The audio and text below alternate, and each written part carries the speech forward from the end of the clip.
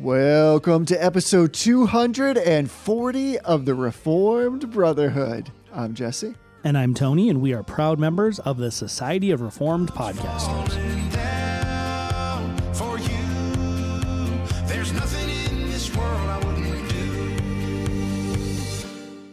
Hey, brother. Hey, brother. It's episode 240, and I believe that God has providentially orchestrated this particular episode. Do you see where I'm going with this? I do. They don't yet, but they will. So there's like a small inside joke for 30 seconds between you and I before we let everybody in on the fact that we're starting a new series on episode 240, and it's going to be about providence. And our plan is to really get after it, like to get the center cut of providence, to speak about predestination, God's superintending will, and not in a cursory way. So how many episodes will this go for? Only God knows. But he has determined it ahead of time. Exactly. Thank you. Best open ever. So before we actually kick off the whole series, which is going to be fantastic, let's get into that regular little back and forth on affirmations and denials. And as is our usual custom, I'm going to start with you and say, you tell me whether you want to deny or you want to affirm first. Let's start with some affirmations today. You're so positive. Yeah. So I often get questions from people because, we do the show and because of the Society of Reformed Podcasters. I get questions from people that's basically like, I want to start podcasting. I don't have a huge budget, but I also don't want to buy like cheap, crappy equipment. What should I get? And I've been on a quest to find like the perfect podcast kit recommendation. And we're not getting any kickback for this. We're not sponsored by Zoom, and not Zoom, the video company, Zoom, the microphone company, which is weird that there's two different companies called Zoom. But Zoom is a microphone company. Jesse and I have been using Zoom microphones, I think probably since like the mid 90s or earlier episodes. So we've been using Zoom microphones, various kinds of different microphones for a long time now. But I've kind of come to the conclusion of the perfect podcasting kit. So what I'm affirming for anyone who wants to start a podcast is a set of equipment from Zoom. It'll run you about $300, so you can do it cheaper if you want. There's less expensive ways to start a podcast, but if you're trying to get started or if you're ready to kind of stabilize your gear, they make a little device called a PodTrack, and they have a four channel and an 8 channel. I use the 4 channel, but the devices are basically the same. It's just more microphone channels.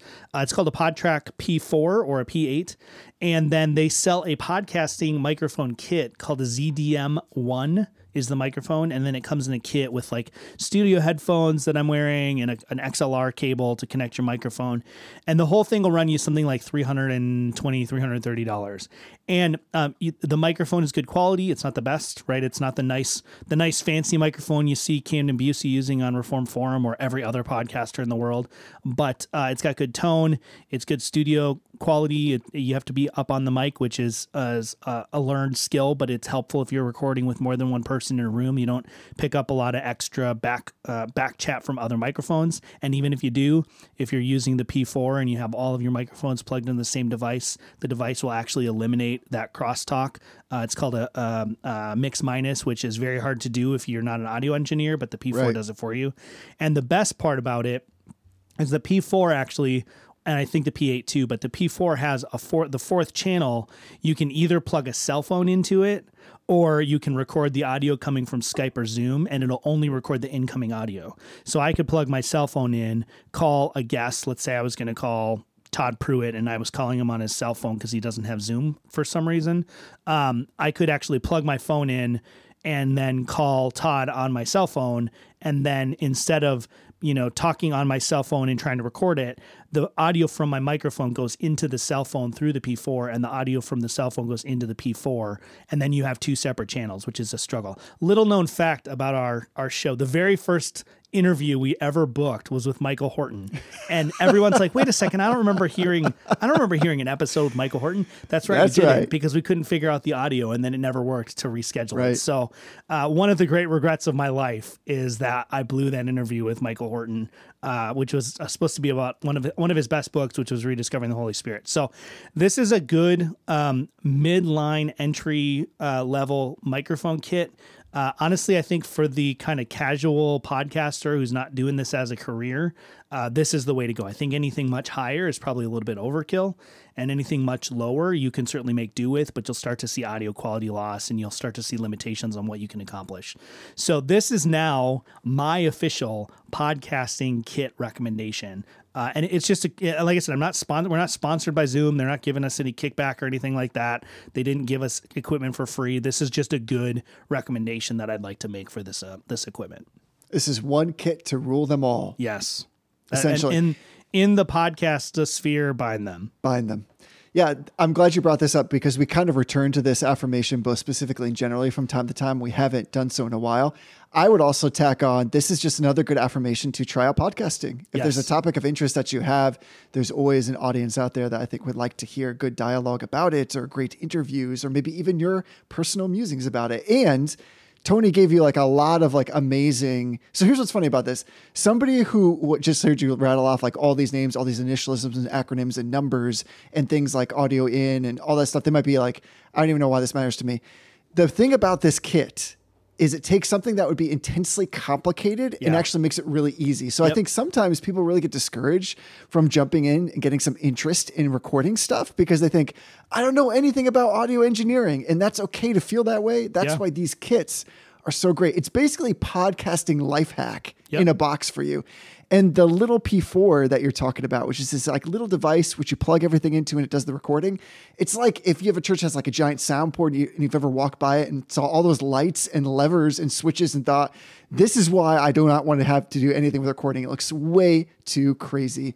This little device takes care of all of that. Like, again, can I chalk this under what a time to be alive? Because to have access to this kind of stuff at that price point is just so unprecedented. Unusual, unprecedented in the history of the world. So start a podcast, try it out. And this is a great way to do it effectively and affordably. And easily. It's easily, yes. When we first started podcasting, it's funny because I tried to start podcasting for a long time and I'm a techie guy. Like I'm a tech oriented guy. I kind of usually know what's going on in technology. I could not figure it out for the longest time. And then once I got started, all of a sudden it was like, okay, wait a second now. Like we're going to try to do, what we've kind of commented, like it's easier for Jesse and I to record when we're not in the same room. That's because it's hard for us to get the mix right without hearing each other. So it takes like 6 hours to edit like an hour long podcast. So this makes it simple. It's relatively affordable. And you could buy the P4 and use a less expensive mic. Up until this week, I was using like a $20 mic that I got on like Amazon Prime Day for like next to nothing. So you can definitely do it for less expensive. But if you have the funds and you're wanting to start a show and you just want to get everything in one shot, head over to the Zoom microphone website. I don't know the website. If you just type zoom.com, you're going to get Zoom video conferencing. So you might have to look up like Zoom microphone in the Google. But head over there, pick it up. It's super simple, super easy to use. It's super reliable. It's just a good product. I mean, we like to recommend good products, even if we're not getting anything specifically out of it. So check it out if you are interested. And if you'd like to start a podcast and you need some help, please feel free to reach out to me through the website or email me at tony@reformedbrotherhood.com. Wherever you can get a hold of me, Facebook, etc. I'd love to give you pointers, help you get started. I think podcasting is a great way for Christians to have these kind of conversations in ways that we haven't really been doing so in kind of evangelical-ishness for quite a long time. So just do it, loved ones. We're totally united on this. Like half of this podcast is pro sprinkling babies, but 100% of this podcast is pro other podcasts. Yes, exactly. So go and do that thing. If that says anything about our unity, bonded together in the spirit, we're 100% pro podcast for sure. Right. Well, with that sparkling transition point, what are you affirming today? I'm going media and I'm back to affirming a book. If you want, I think I've said this before, if you want to feel super depressed about your ability to consume information, consider that there are so many lovely and wonderful books to read in this world that God has given us.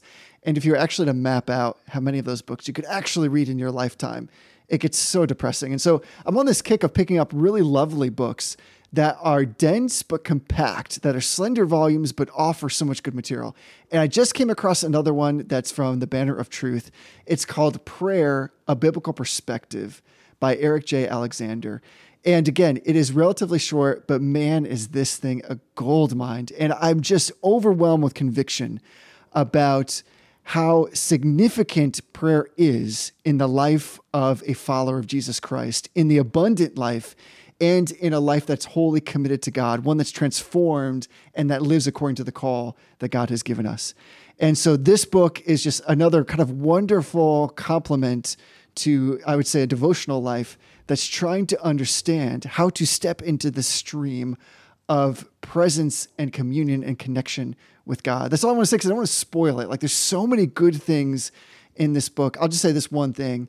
He has this part of this chapter where he talks about, he uses a military motif, and he's saying, you need to know in a battle where the front line is. And he just says out straight, prayer is the front line of all work of God. That's just where it is. And if you're anywhere else, you're actually not on the front line, and don't deceive yourself. So that by itself is worth the price of this book, is trying to understand what he's unpacking there. So Prayer, A Biblical Perspective by Eric J. Alexander is short, worth the read, and I think you'll find it very transformative for your own prayer life. Nice. Nice. You always make such good, like, devotional book recommendations. I feel like my books are always like, here's a really technical, difficult treatise on the inseparable operations of the Trinity ad extra, or something like that. But you know what? There's nothing wrong with that, because like that, this is the thing, is like, if you're looking for some really strong theology and you want to pair that up with, well, how can I turn this into some practice right now, right today? We need both of those things. And this is just one of those things. Here's the thing. I'm just increasingly convicted that prayer is where everything happens. That, you know, that colloquial saying, like, when we work, we work. When we pray, God works. Yeah. And we underemphasize this. Here's the way that I would describe it right now as I'm processing through his book, having been on the other side of it now and really have taken some time to metabolize what he's saying, is the easiest example for me is I try to train every year for some type of race. And generally that foot race, and generally that is of like the long distance nature. And in that scheduling, I'm maybe running 3 or 4 days a week. And so most of those runs are like little runs. You go out, you do your work, you have some training in mind, but at least one time a week is the long run. That's the one that gets you ready, that makes sure you're in gear, that prepares you for the race that's ahead. And in thinking about that and in processing what Eric J. Alexander says here, I've been thinking about Christians this way. When it comes to our prayer life, with our devotional commitment to prayer, when our discipline in prayer, do we have long runs when it comes to prayer? Now, I'm not saying that like we should all like once a week set a timer for 60 minutes and pray, but I'm also saying, would that really hurt us if we were going to labor and do the real work of prayer like a discipline? It's one thing, of course, to pray in thanks and gratitude for your food, to pray with your family regularly, to have popcorn prayer, to have that kind of communication ongoing with God throughout the week is great. But the question I was asking myself at the end of this book is, when do I actually labor in prayer with God? Because it seems to me that just like the long run prepares your body for that gruesome, that long work that's ahead in the race, so also does the kind of laboring prayer allow the kind of space and time for you not only to get into a communication, a conversation, if you will, with God, a doxology, but also to provide the time and the space for God to work on me. Yeah. And that's what I feel that I'm missing a lot. And so I'm going back to the source here and realizing that prayer is that great work that God does in me. And I need to allow him the space and the time to do that, and not just kind of shoehorn it in to a day where there's lots of other activity, but to make it a part of a discipline where I'm investing something into it. And he does go into great length to say, whoever told you that prayer is not work? Whoever said that this isn't labor? It's the hardest labor. Yeah. But God always provides the energy and the strength to do that which he commands. And he commands us to pray. So and to me, it seems like that command is more than just, Lord, thank you for this food. Right. Or, it's something about having a meaningful engagement with him, where you're actually working in your mind to forsake distraction, to focus on his holiness, and to let him do some kind of work in that moment. And he captures that well. So I commend this book without reservation to all of God's people. Yeah. Yeah, it's a good recommendation. All right, so let's hit up some denials. What you got? I'm going to flip it up a little bit. I'm going to have you go first with your denial, because mine might take a little bit of time. Oh, I knew. Whenever this happens. Now, hopefully not too much time, because I want to get into our topic. But all right, so that's fair. I'm going to keep my denial then a super brief. But again, I think, as our listeners know, if they ever hear you or I say, this is going to be super brief, that's code for the opposite. But this time I'm actually going to try to follow what I said. This is a denial that's actually wrapped up in affirmation. I'm sneaky like that now. We've been doing this a while. Yeah, you got to switch it up once in a while. Yes, you got to change it up. Listen, we're going to keep you on your toes. So I'm going to start the denial by saying this. Loved ones, if your pastor, if your elders have served the Lord well, if your pastor has preached a particularly helpful sermon, one that has strong fidelity to the scriptures, if you've been encouraged by their good work, if you've seen them persevere in service of the Lord to the body of the saints, would you just tell them this week, please? Yes. Would you text them? Would you send them an email? Would you give them a phone call and just do that? The denial comes in this way. This is the backdoor denial, is when we affirm to our pastors that they're doing something well, when we affirm to them, particularly that like the way that they preach, the way they teach us is exactly what we feel the scriptures, how they need to be proclaimed, that they're delivering the gospel to us in each way. When we affirm these things, we at the same time deny everything else that's not present there. In other words, we are telling them, you are doing well, that I'm being blessed by what you're doing. And therefore, you don't need to use other tactics. Yeah. You don't need to dress up things. We don't need to try to make the scripture something they're not. We don't need to advertise or over-embellish or add trappings or embellishments to it. So I'm saying, by way of denial, get rid of all that nonsense by telling your pastors what they do well so that they know that they're reaching, that they're resonating, that God is doing a work, because you know that they're praying throughout the week. You have a good pastor. They are praying, laboring throughout the week, that God would empower them with the message that their people need to hear. And I think sometimes when our pastors are not receiving the feedback that they ought to about how well they're doing, they will resort to other tactics because they think they have to go outside the bounds. So the affirmation is tell them they're doing well, so that in doing so, you are denying against alternative approaches that make the scriptures too showy, when really God always shows up and shows out when the gospel is preached. That's what we want our pastors to do. So that's the denial wrapped in an affirmation. That's the denial. That's it. All right. So I'm going right to you. All right. I'm going right to you. What do you got? Right. So buckle up, everyone. So there's this new book that I saw all of a sudden everyone was talking about. Have you heard of this book? It's called Crus Mors Inferi. It's by Sam Renihan. I've heard of it. I know next to nothing about it. All right. So don't buy it. It's terrible. So... Okay. So here's the basic thesis of the book. I'm going to tell you everything you need to know about his argument and thesis. And I think he would agree with me that this is supposed to be a very superficial, easy to understand, simple argument of a book. It's not intended to be in depth. He's very clear about that. The basic argument is that prior to the resurrection of Christ, Sheol was where everybody's soul went. Everybody's soul went to Sheol. The Old Testament saints, whether they were righteous or unrighteous, right? They all go to Sheol. And so all of the language in the Old Testament that refers to Sheol or the grave, going down into the grave, all of that stuff, into the abyss, into the depth of the sea, all of this is metaphorical language for this place of the departed human soul. Within Sheol is compartmentalized into different layers. So there's what he calls upper Sheol, or in the parable of Lazarus and the rich man, and the poor man. Lazarus and the rich man. He calls that Abraham's bosom, right? That's Sheol. So this is the place where the departed saints of the Old Testament go to rest. And then below that is the place where the departed wicked go to be in torment. This is where Lazarus, or where the rich man was, the publican. And then below that is the abyss, or the deepest part of Sheol. This is where Satan and his demons kind of hang out. This is where they're ultimately going to be punished, right? And so then his thesis is that Christ descends, right? Crus Mors Inferi is the cross, death, and then inferi is like the grave or Sheol. It's like the Latin word that basically means like hell. Like you hear that inferi, like on fire. Like that's kind of what he's getting out with that title. And it's a kind of a classic Latin phrase that gets used by a lot of authors in the sort of patristic and medieval age.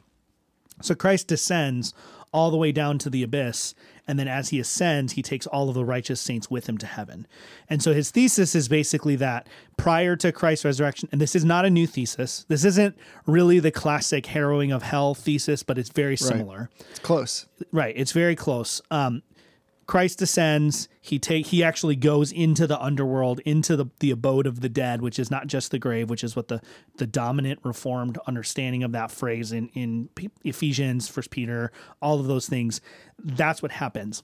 This book is really just a lot of assertions, and some of that might be I want to be as charitable as I can. Some of that might be that he's writing for an audience where he's trying not to use a lot of complex argumentation. He's trying to write for a very popular, very lay level audience, but it's a lot of argument by assertion.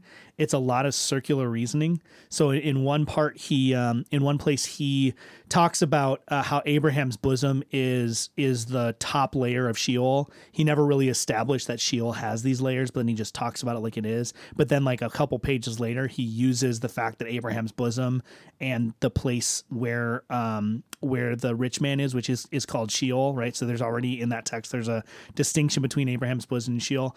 He uses that then, the point he just made, to prove that there's this layered cosmology of Sheol, which he assumed. So he does this circular argumentation.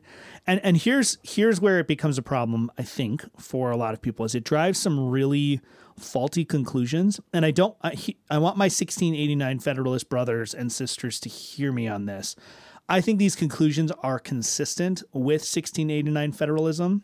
And I think that there is a tendency with 1689 federalism to have to account for why it is and how it can be that the saints of the Old Testament have the same status as the saints of the New Testament when the new covenant has not been inaugurated yet. Right. Well, what Sam Renihan does, and I don't know what the chicken or the egg is, right? I don't know which one came first, but somewhere along the line, these conclusions are reinforcing each other.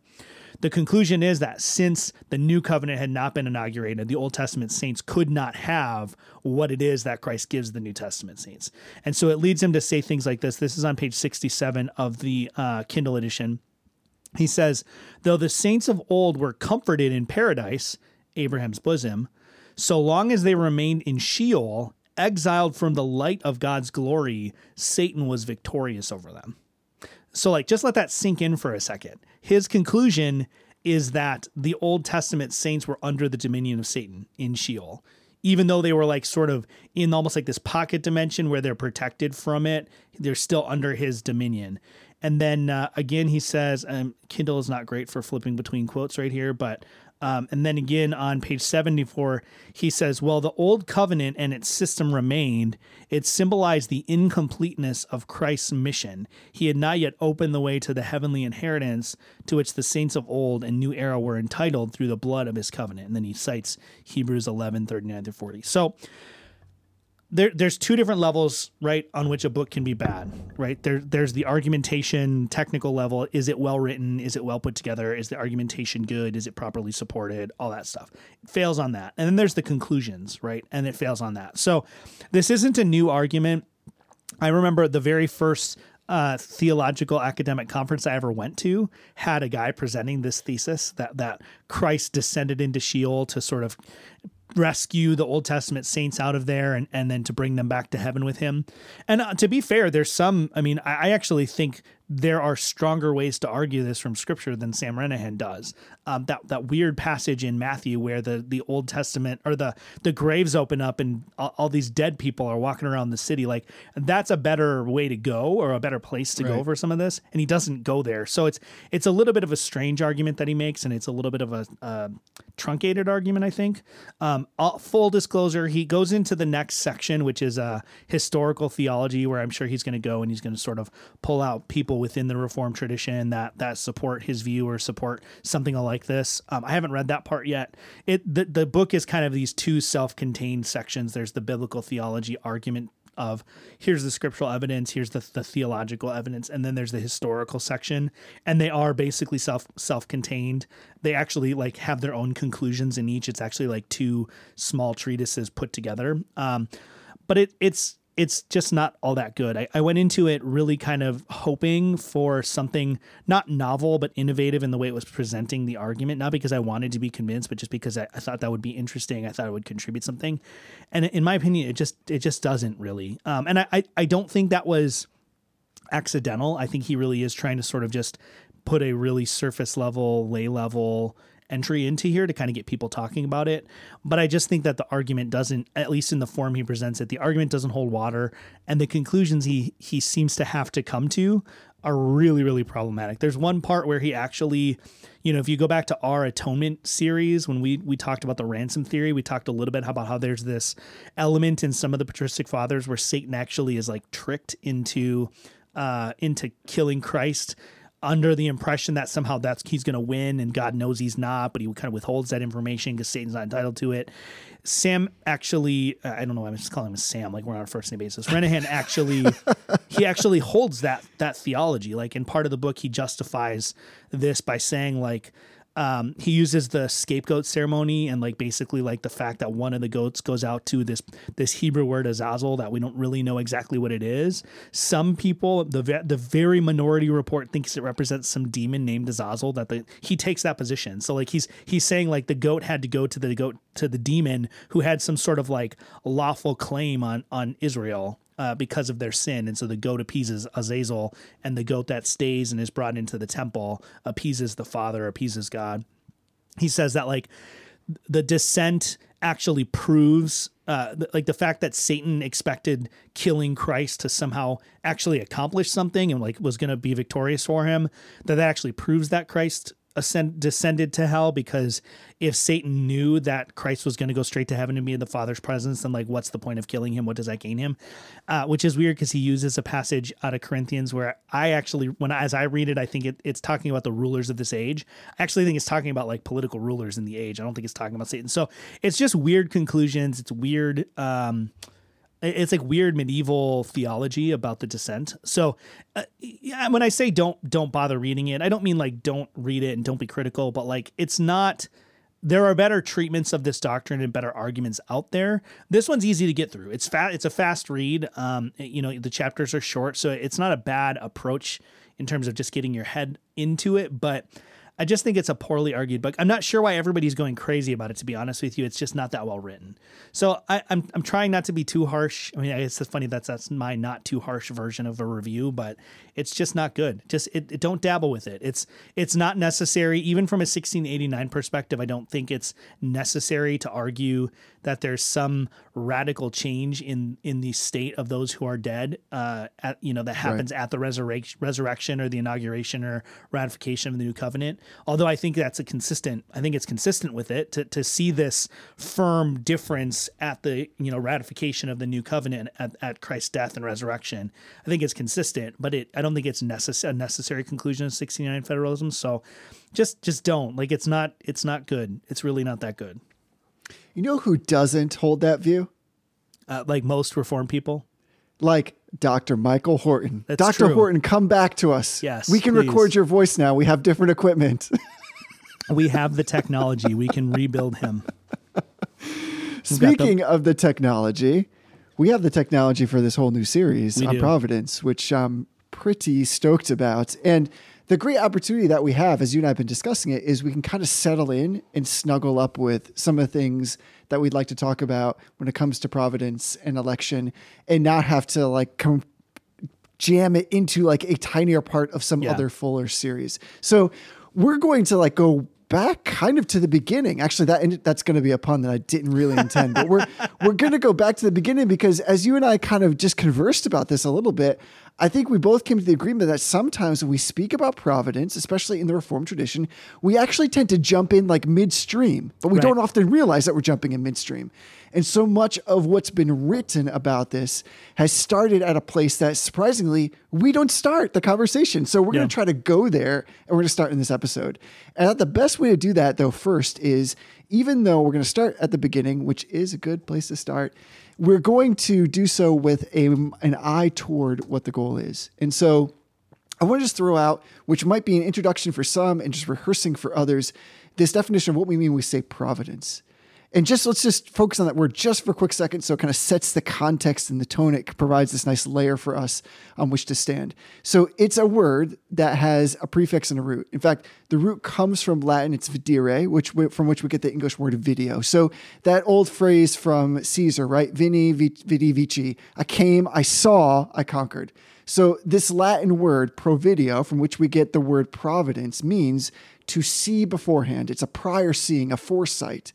However, theologians, as many people will know, make a necessary distinction between the foreknowledge of God and the providence of God. So even though the word providence means the same thing etymologically as the word foreknowledge, the concept covers significantly more ground than the idea of foreknowledge. In fact, I would say the closest thing to this Latin word in our language is the word provision. And so Christians have had an acute sense that this is our Father's world, that the affairs of men and nations in the final analysis are in his hands.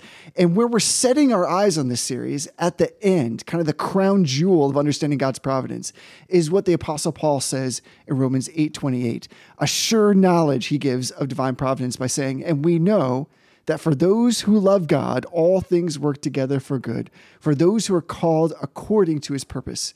And immediately after that, Paul moves right into this lovely predestination sequence. For those whom he foreknew, he also predestined to be conformed to the image of his Son, in order that he might be the firstborn among many brothers.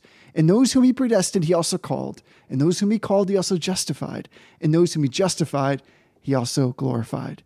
And of course, the conclusion then is, he says, so what then shall we say to all these things? In other words, what should be our response to the sovereignty of God and to the fact that he is working out a divine purpose in this world and in our lives? And that really is the question of this whole series. So I want to set that up as that is where we want to go.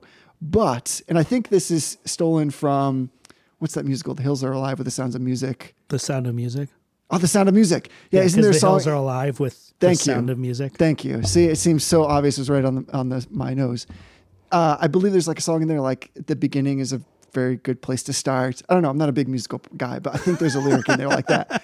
So let's start at the beginning. So how do we appropriately start talking about this topic so that we don't like jump in the middle inadvertently? Yeah. So I want to say this. I'm going to sneak another little denial into the show here. I want to say this with a caveat that I have not read the book, but I have read the table of contents. And although you should not judge a book on the cover, you probably can make some judgments of a book on the table of contents. This episode is coming out in the context of John Piper's like magnum opus, which is called Providence, right? I've not read the book. Right. I've not read a single page of the book except for the table of contents.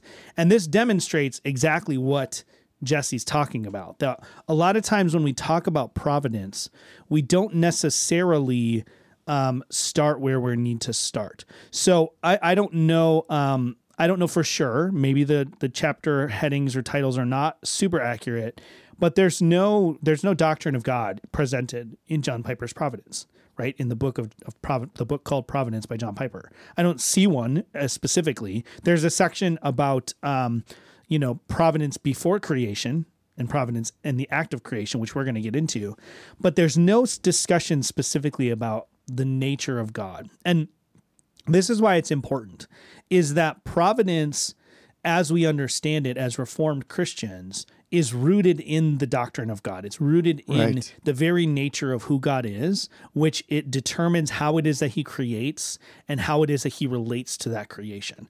And so when you look at a Reformed systematic theology, or when you write a Reformed systematic theology, you have to make a decision. Do I put the doctrine of providence in the section on the doctrine of God, or do I kind of lump it in with the doctrine of election? Right. Election is an aspect of providence. Right. So sometimes providence gets kind of lumped in with the doctrine of salvation, or sometimes it gets lumped in with the doctrine of creation. In reality, most Reformed systematic theology treatments actually include providence as part of the doctrine of God. And the reason for that is, as I said, it has to do with the fact that God is the first cause and that he is never acted upon by a created effect. that is what we're talking about. We're talking about providence. So when I, let's say my wife says, I need you to go get something, right? We're talking about providence, providere, right? It has to do with foreknowledge. The idea is that God sees and knows what's necessary. He sees it ahead of time. And so he's able to arrange things to bring it about the way it needs to be. Even that is a little bit wrong. Let's say that I know that every night at 8:30, my wife is going to ask me to go downstairs and get something for her, whatever it is. Let's say it's a glass of water. When I do that, I'm affected by that. I have to expend energy. I have to go get up, stop doing what I'm doing. I have to go downstairs. It expends energy. It expends my potency, right? If I'm not omnipotent, I have a limited amount of potency. Some of that potency is used up to go get that glass of water. When we're talking about God and providence, we have to remember, and you can go back to our discussion of providence that we had before. We did a whole episode about secondary causation and God's interactions with the world. We've talked about this stuff in various episodes.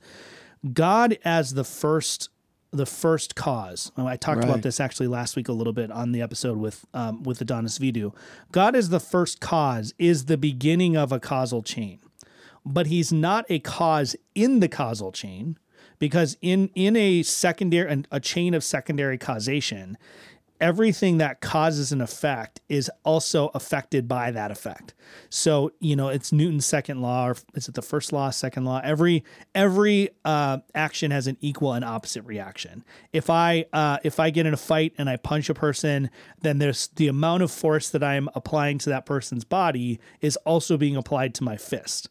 Right. I don't know if you did Taekwondo, right? So you've punched things before. If you don't punch right, you're going to hurt yourself. Like that's what's funny is you see these movies where like people are like punching people, and then they just go back to normal. Like that's not how it happens. If you actually punch someone in the face hard, it hurts your hand. It doesn't feel good. Right.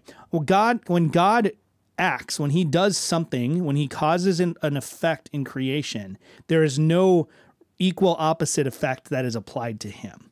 And so if we don't get that right, if we don't start with that understanding, and this is what we're talking about when we say God's aseity, right? There's nothing that affects God. There's nothing that God is dependent on for any element of his being, right? So when he creates, he doesn't enter a new status as creator. Right. I know that's like really complicated theology to get your head around, and that's a totally different episode for us to do some point in the future. But God is eternally the creator, even though he has not yet, as of yet, created. And even that's like temporal, time-bound language. But even though he had not created, he still was the eternal creator, because his existence, his identity, his definition takes into account everything that he is and everything that he does and everything he decrees. So we have to start with this understanding of theology proper. And this is a radically different understanding than our Molinist or Provisionist or Arminian and some Lutheran brothers and sisters, right? Because they start with a God. In a Molinist perspective, God is limited. He's constrained in some sense by the free choices of creatures, right? He is determined in his mind that, there's all these range of logically possible worlds, right? God is bound only by his own nature. So there's a range of logically possible worlds. Within those range of logically possible worlds, some of those worlds have free will, right? And that's what Molinists talk about when they talk about feasible worlds, are these worlds that have free will, because God wants to create a world with free will. So there's a subset of all the possible worlds that have genuine human freedom in them. And then within those, he doesn't control what the free creatures do in those worlds. He picks one of those. So he couldn't create a free world that had X if none of the free creatures chose X. Right. So there are things that are outside of God's ability to create because of the choices of free creatures. So he now is affected. This is why, in part, why William Lane Craig has to say that once God creates, he becomes time-locked. He becomes temporal because he wasn't temporal, and then he creates this temporal universe, and now he interacts with that universe. He knows the difference between tomorrow and yesterday. That's kind of the language that Craig uses, right? Or the Arminian who says, well, God looks down the corridors of time, and he sees, and they'll use the fact that providence is related to the root for foreknowledge. He sees what free creatures would do, and then he acts accordingly. Well, that knowledge knowledge is coming to him from outside of himself. So his knowledge, which is not distinct or is not separate from his being, due to divine simplicity, his knowledge and therefore partially his being and identity is now determined by something outside of him. Yes. It's an apprehended knowledge. It comes to him, right? So if we get this wrong, if we get this fundamentally wrong, we actually end up with a different understanding of who it is that God is and what it is that God is. And that's why I think when you're talking about providence, you really have to start here, because roughly speaking, Reformed Christians believe that God knows the future, not because he's apprehended it, but because he determines it, because it flows from his decree and he's determined it. So he knows if I'm going to write a word, I don't have to figure out what that word is. The word becomes what it is. The word is put on the paper because I choose for that word to be on the paper, right? That's how creation is for God analogically. Is creation unfolds the way it does because God has chosen to do it that way, and he knows himself. So he knows what he's going to do. He knows what his intentions and what his decree for creation is. And so that determines that. And that is where his knowledge comes from within his own self. So we can say God's knowledge of creation is not a knowledge of something external to himself, even though creation is external to God, right? We're not panentheists. Not all things are God. Not all things are in God. But God's knowledge of creation comes from his determination that comes from within himself of what creation will be. Right. In other words, that was a lot right there. Sorry. In other words, I meant to slow down a little bit, but it just that was a good, fantastic intro, and also like the entire course right there. This has been a great series on providence. But you're making a really strong point right at the beginning, and I'm glad you're coming with that kind of magnitude and force, because I think what we're trying to say is that in Reformed theology, we're trying to understand that providence is a closed system that exists in God himself. And this is the ironic thing, is this is a bit like, we've talked about, because we have different perspectives on baptism, for instance. If, let's say, you grew up in kind of like a just traditional Baptist kind of environment, and you have a brother or sister that believes in paedobaptism, and you want to have a conversation with them, and you just start the conversation off saying something like this: well, the Bible doesn't say ever that you should baptize your children. That is like the wrong argument to make, because you're about to get owned by somebody who understands something about that argument from the perspective of covenant and relationship and externality of like demonstration. In the same way, if you say to like an Arminian, hey, listen, I don't understand how you can, the word predestined is in the scripture. So how do you deal with that? Like, let's go to Ephesians 1 right now, and you tell me how you can even reconcile what Paul says about predestined. What they're going to say to you, if they're smart, if they're following through consistently with that theological stream, is they're going to say something like, well, all this means is that God looked down the corridors of time and he predestined those whom he saw would accept. And that's exactly what Paul's saying here. Yep. On the face, you could take those scriptures and say, you're going to be challenged and to say, come back at them and say like, I don't know what to do with that. Because like, if you compartmentalize that piece of scripture, you could certainly take their argument and they could make a case. However, where it breaks down is when you start to understand, what does that case, again, you're jumping into a conversation about providence in the midst of the stream at this point or sign point of election. Right. And if you back up, if you go further upstream, what you'll find is you're saying something about the character of God when you make the statement that his way of electing is looking through the corridors of time. And the question is, does what you're saying then derivatively about God's character comport with the way the scriptures describe him? Right. And that Arminian perspective does not. Correct. That's not what the full counsel of God says about who he is. And so I think you're right. We need to talk about how God executes his plans in the works of creation and in providence. And I'm going to steal your thunder because I'm sure you're going to bring this up, but I feel like now's as good time as any. We were going to go to the Westminster Shorter Catechism, and I want to read just question 7, which is like a 5-word question, but the answer is like so amazingly profound. And actually, I think if people want to track with us, spend some time really thinking about this, look at questions 7 through 11 in particular, or 7-11. So the question 7 is, what are the decrees of God? That seems like an innocent enough question. Notice where the divines start us off.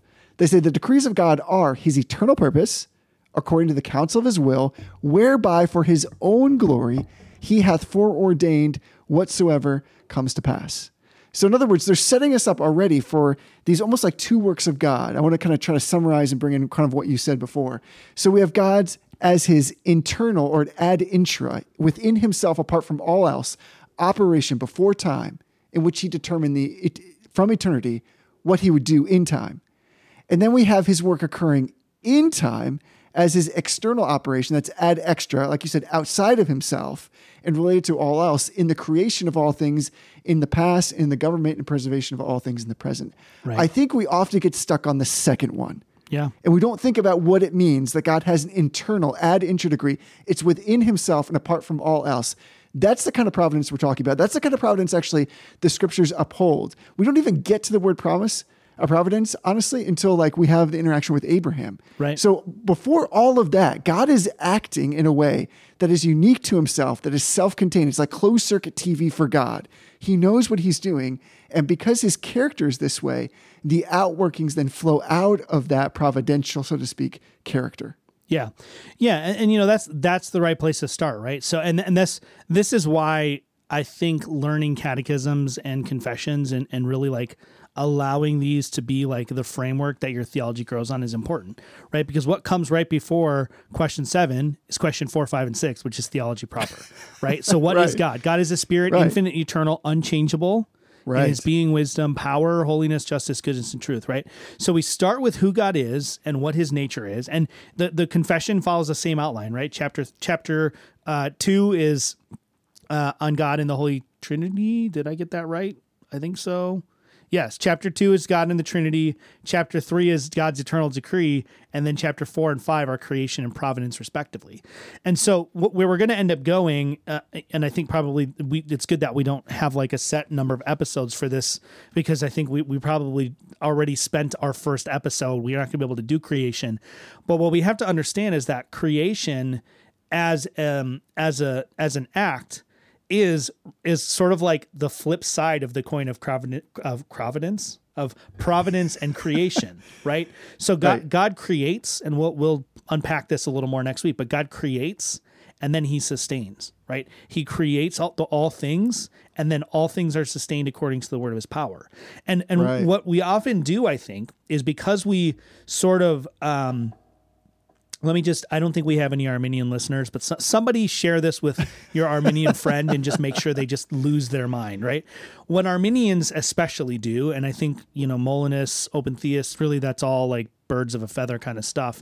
And then I think some parts of the Lutheran tradition do, is they divide creation from providence. And in so doing, they unwittingly become deists, right? God creates, and then, maybe like he does something to keep the rest of it going. But like this idea that like he's intimately involved with every happening in the universe and he's controlling all of it by that's not God. God doesn't have this meticulous interaction with the world. He lets some things unfold without his involvement in it. Well, that's just a variation. That's just degrees of difference from deism, which is, well, God creates. Yeah, God is the Lord of creation.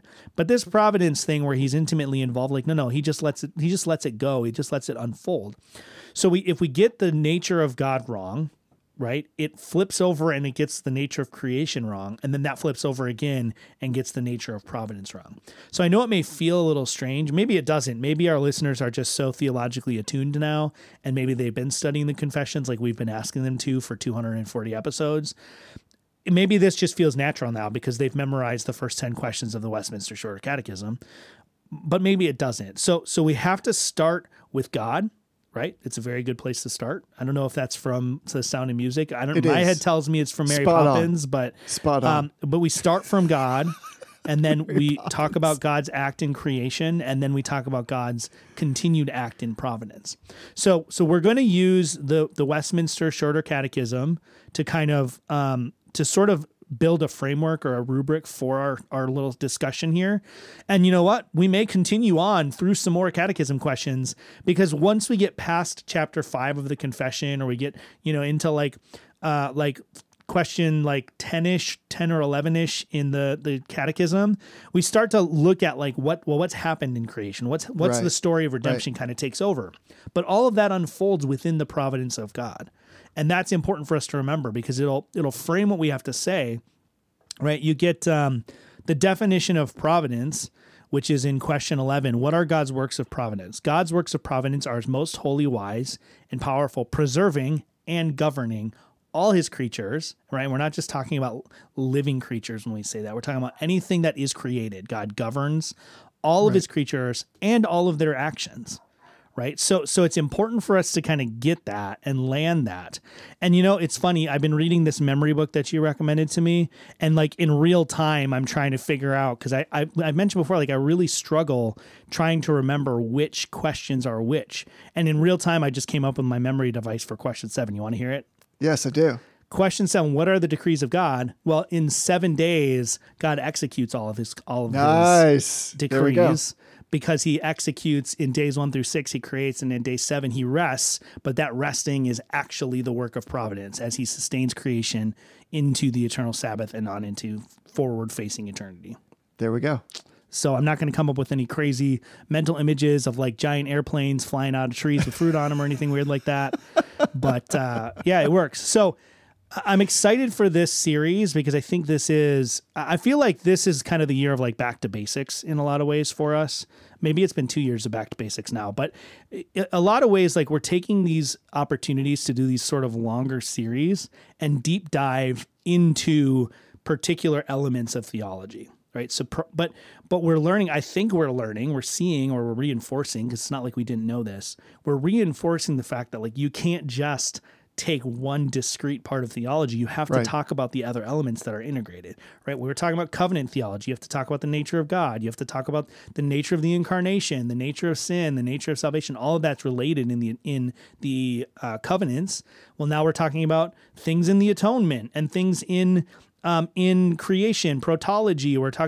We'll probably talk about God's superintending scripture and how it came to be. Like all of those things are related to each other.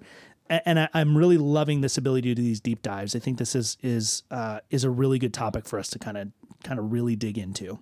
And since this is just the beginning, I want to make a proposal, a use of language for us. And I want to see if we can get this to catch on among all our brothers and sisters who are listeners. And that is, still just as a colloquialism, Christians in particular will say to one another, you have something coming up, or you're going to undertake, let's say you're going and you're going to run a foot race, or you're going to take a big test, or you're going to a job interview, or you're going to a doctor's appointment.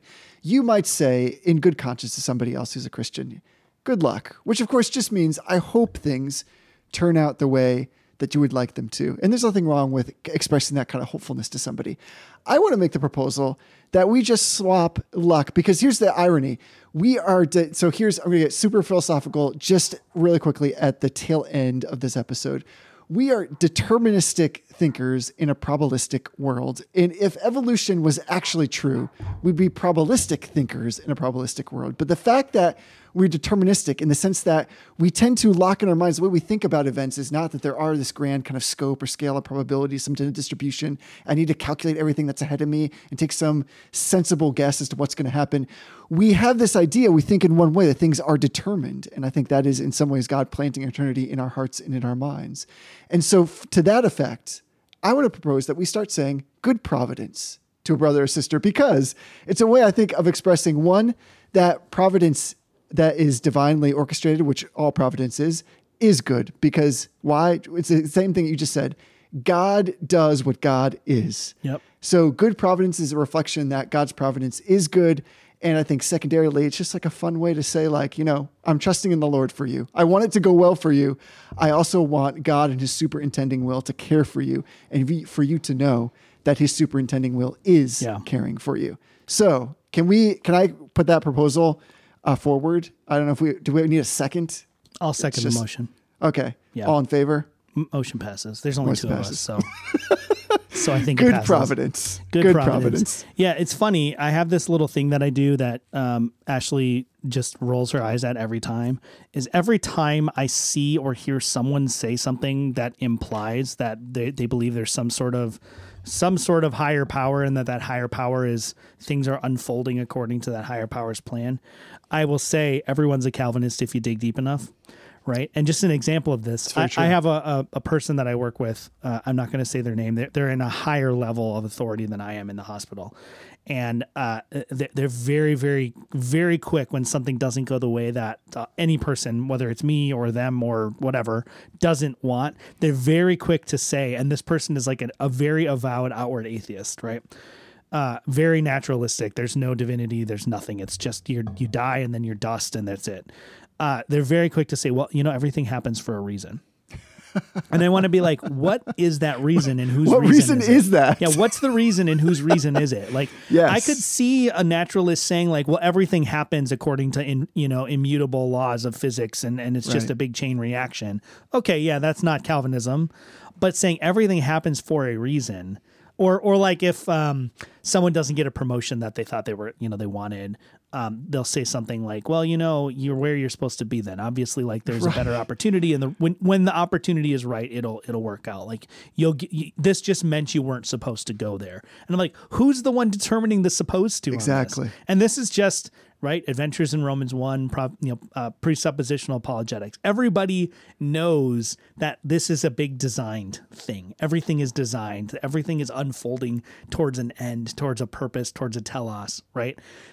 They just don't want to acknowledge it. So that's my little game that I play is every time somebody says something that seems to reflect the fact that they actually know there's a God and that God is in control and he has a plan, I just kind of slyly look at my wife and go, yeah, everyone's a Calvinist if you dig deep enough. Yeah, that's stellar, because I think this is kind of why we wanted to talk about this to wrap it up, is that providence is it sounds like an old fashioned word. I mean, how often are you using the word providence in like kind of just your normal parlance? Probably not that much. The bottom line, though, is if you listen to the ways people speak, they're actually inferring or sneaking in some sense of providence in all parts of their life. And so this isn't just a conversation for Christians. It is uniquely a conversation for Christians, but it isn't just for us. In other words, as we're trying to find entry points into conversations with others that are not believers, in order to understand or explain to them how the world works, we have the corner on that market because we have the scriptures in which God tells us the way reality actually exists.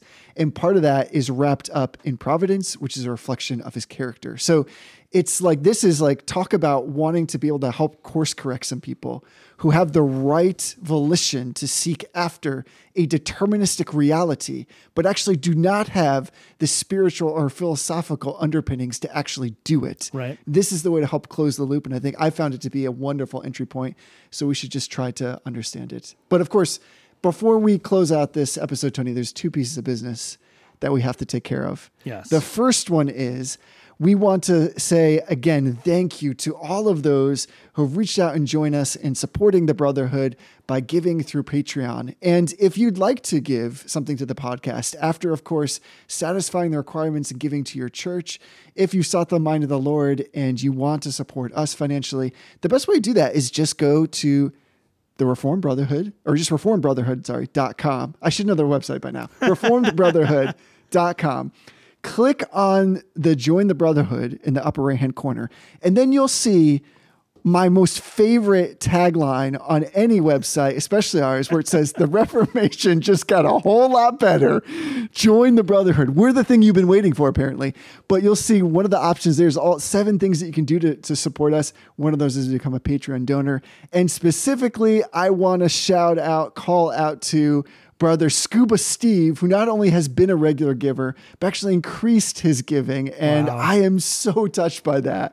We're just so thankful for everybody who listens and comments and is a part of this. We're thankful for everybody. We're also thankful for those who have said, you know what, we want to stand with you guys and we want to support it financially. So if you want to do that, go to reformedbrotherhood.com and you can follow the links through and find how we're making the Reformation. Yeah. I feel like if this was distilling theology, there'd be some sweet sound effect. That'd be like a crowd cheering and it'd be like, wah, wah, wah, wah, wah.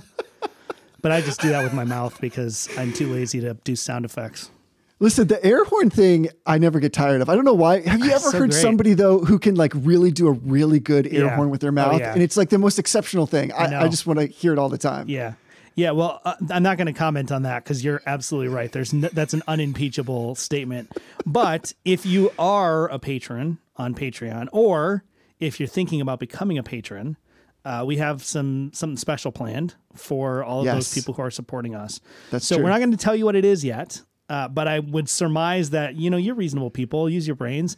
When I ask you to go in and update your address on your Patreon profile and make sure it's correct, you can probably surmise that means that we've got a special gift that we're planning. So we haven't locked in a date for when we're going to send out this undisclosed special gift. But if you go in, if you are a patron or if you'd like to become a patron, please make sure your address is up to date so that we can send out whatever it is that I'm cooking up for our patrons. We just so appreciate the people who take time out of their day to listen to the show, and then even more so the people who take money out of their pockets to support the show so that other people can listen to the show.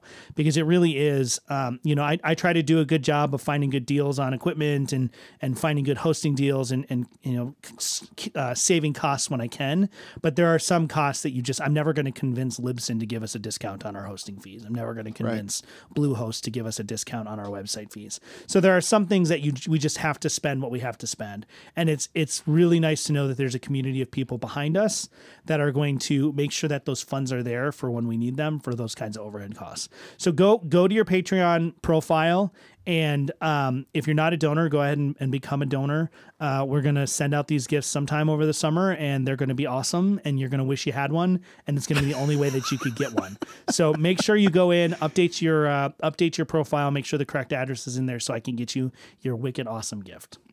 I love it. And we got one more shout out, which is we want to, of course, shout out to Logos, who has been sponsoring many of our podcasts recently, in this series in particular.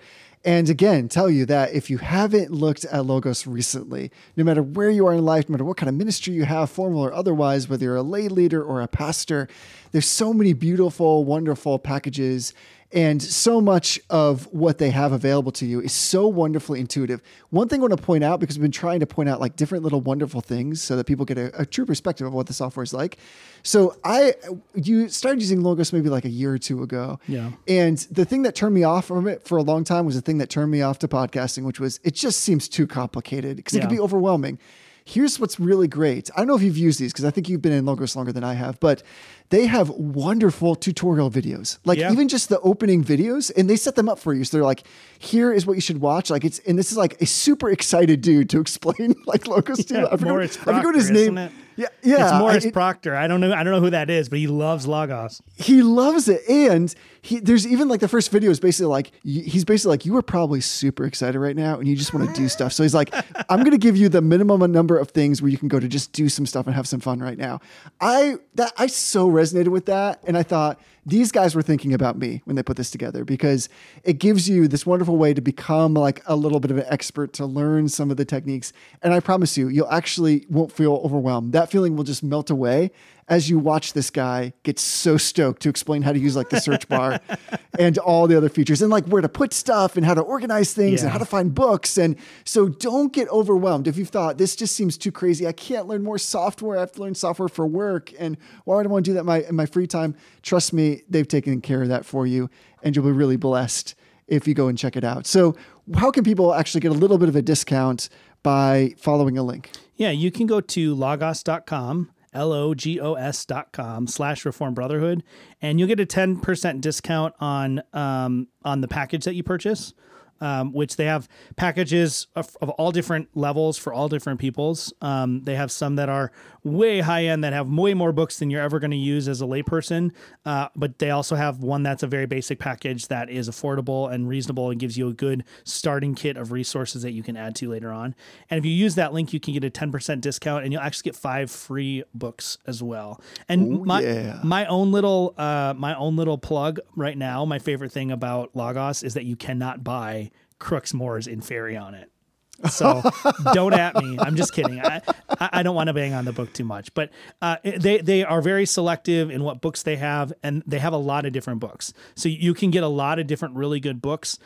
They have, I'm not sure why, but recently they've been sending out some $20 coupons to people who use the software to get some free stuff. I picked up Simply Trinity by Matthew Barrett, which is a book I've been wanting to get for a long time. And now I have it in my Logos library indexed and everywhere. And that's part of what makes it so simple, is that although it's a very complex software and there's lots of things you can do, you also can just pick up a book and start reading it. So it's this awesome blend of like a really, really quality e-reader that you can take notes in, and then also this really, really comprehensive database of information that you can get lost in for hours. So check it out, logos.com/Reformed Brotherhood. And Jesse, I'm excited about this series. and I'm excited that we have no idea how many episodes it's going to be. And you know what Origin said about the author of Hebrews, God only knows. That's kind of like where this series is going. God only knows how many episodes it's going to be, but he knows. And he knows that next time we're going to come back and talk about it more. And until next time, Jesse, honor everyone. Love the brotherhood.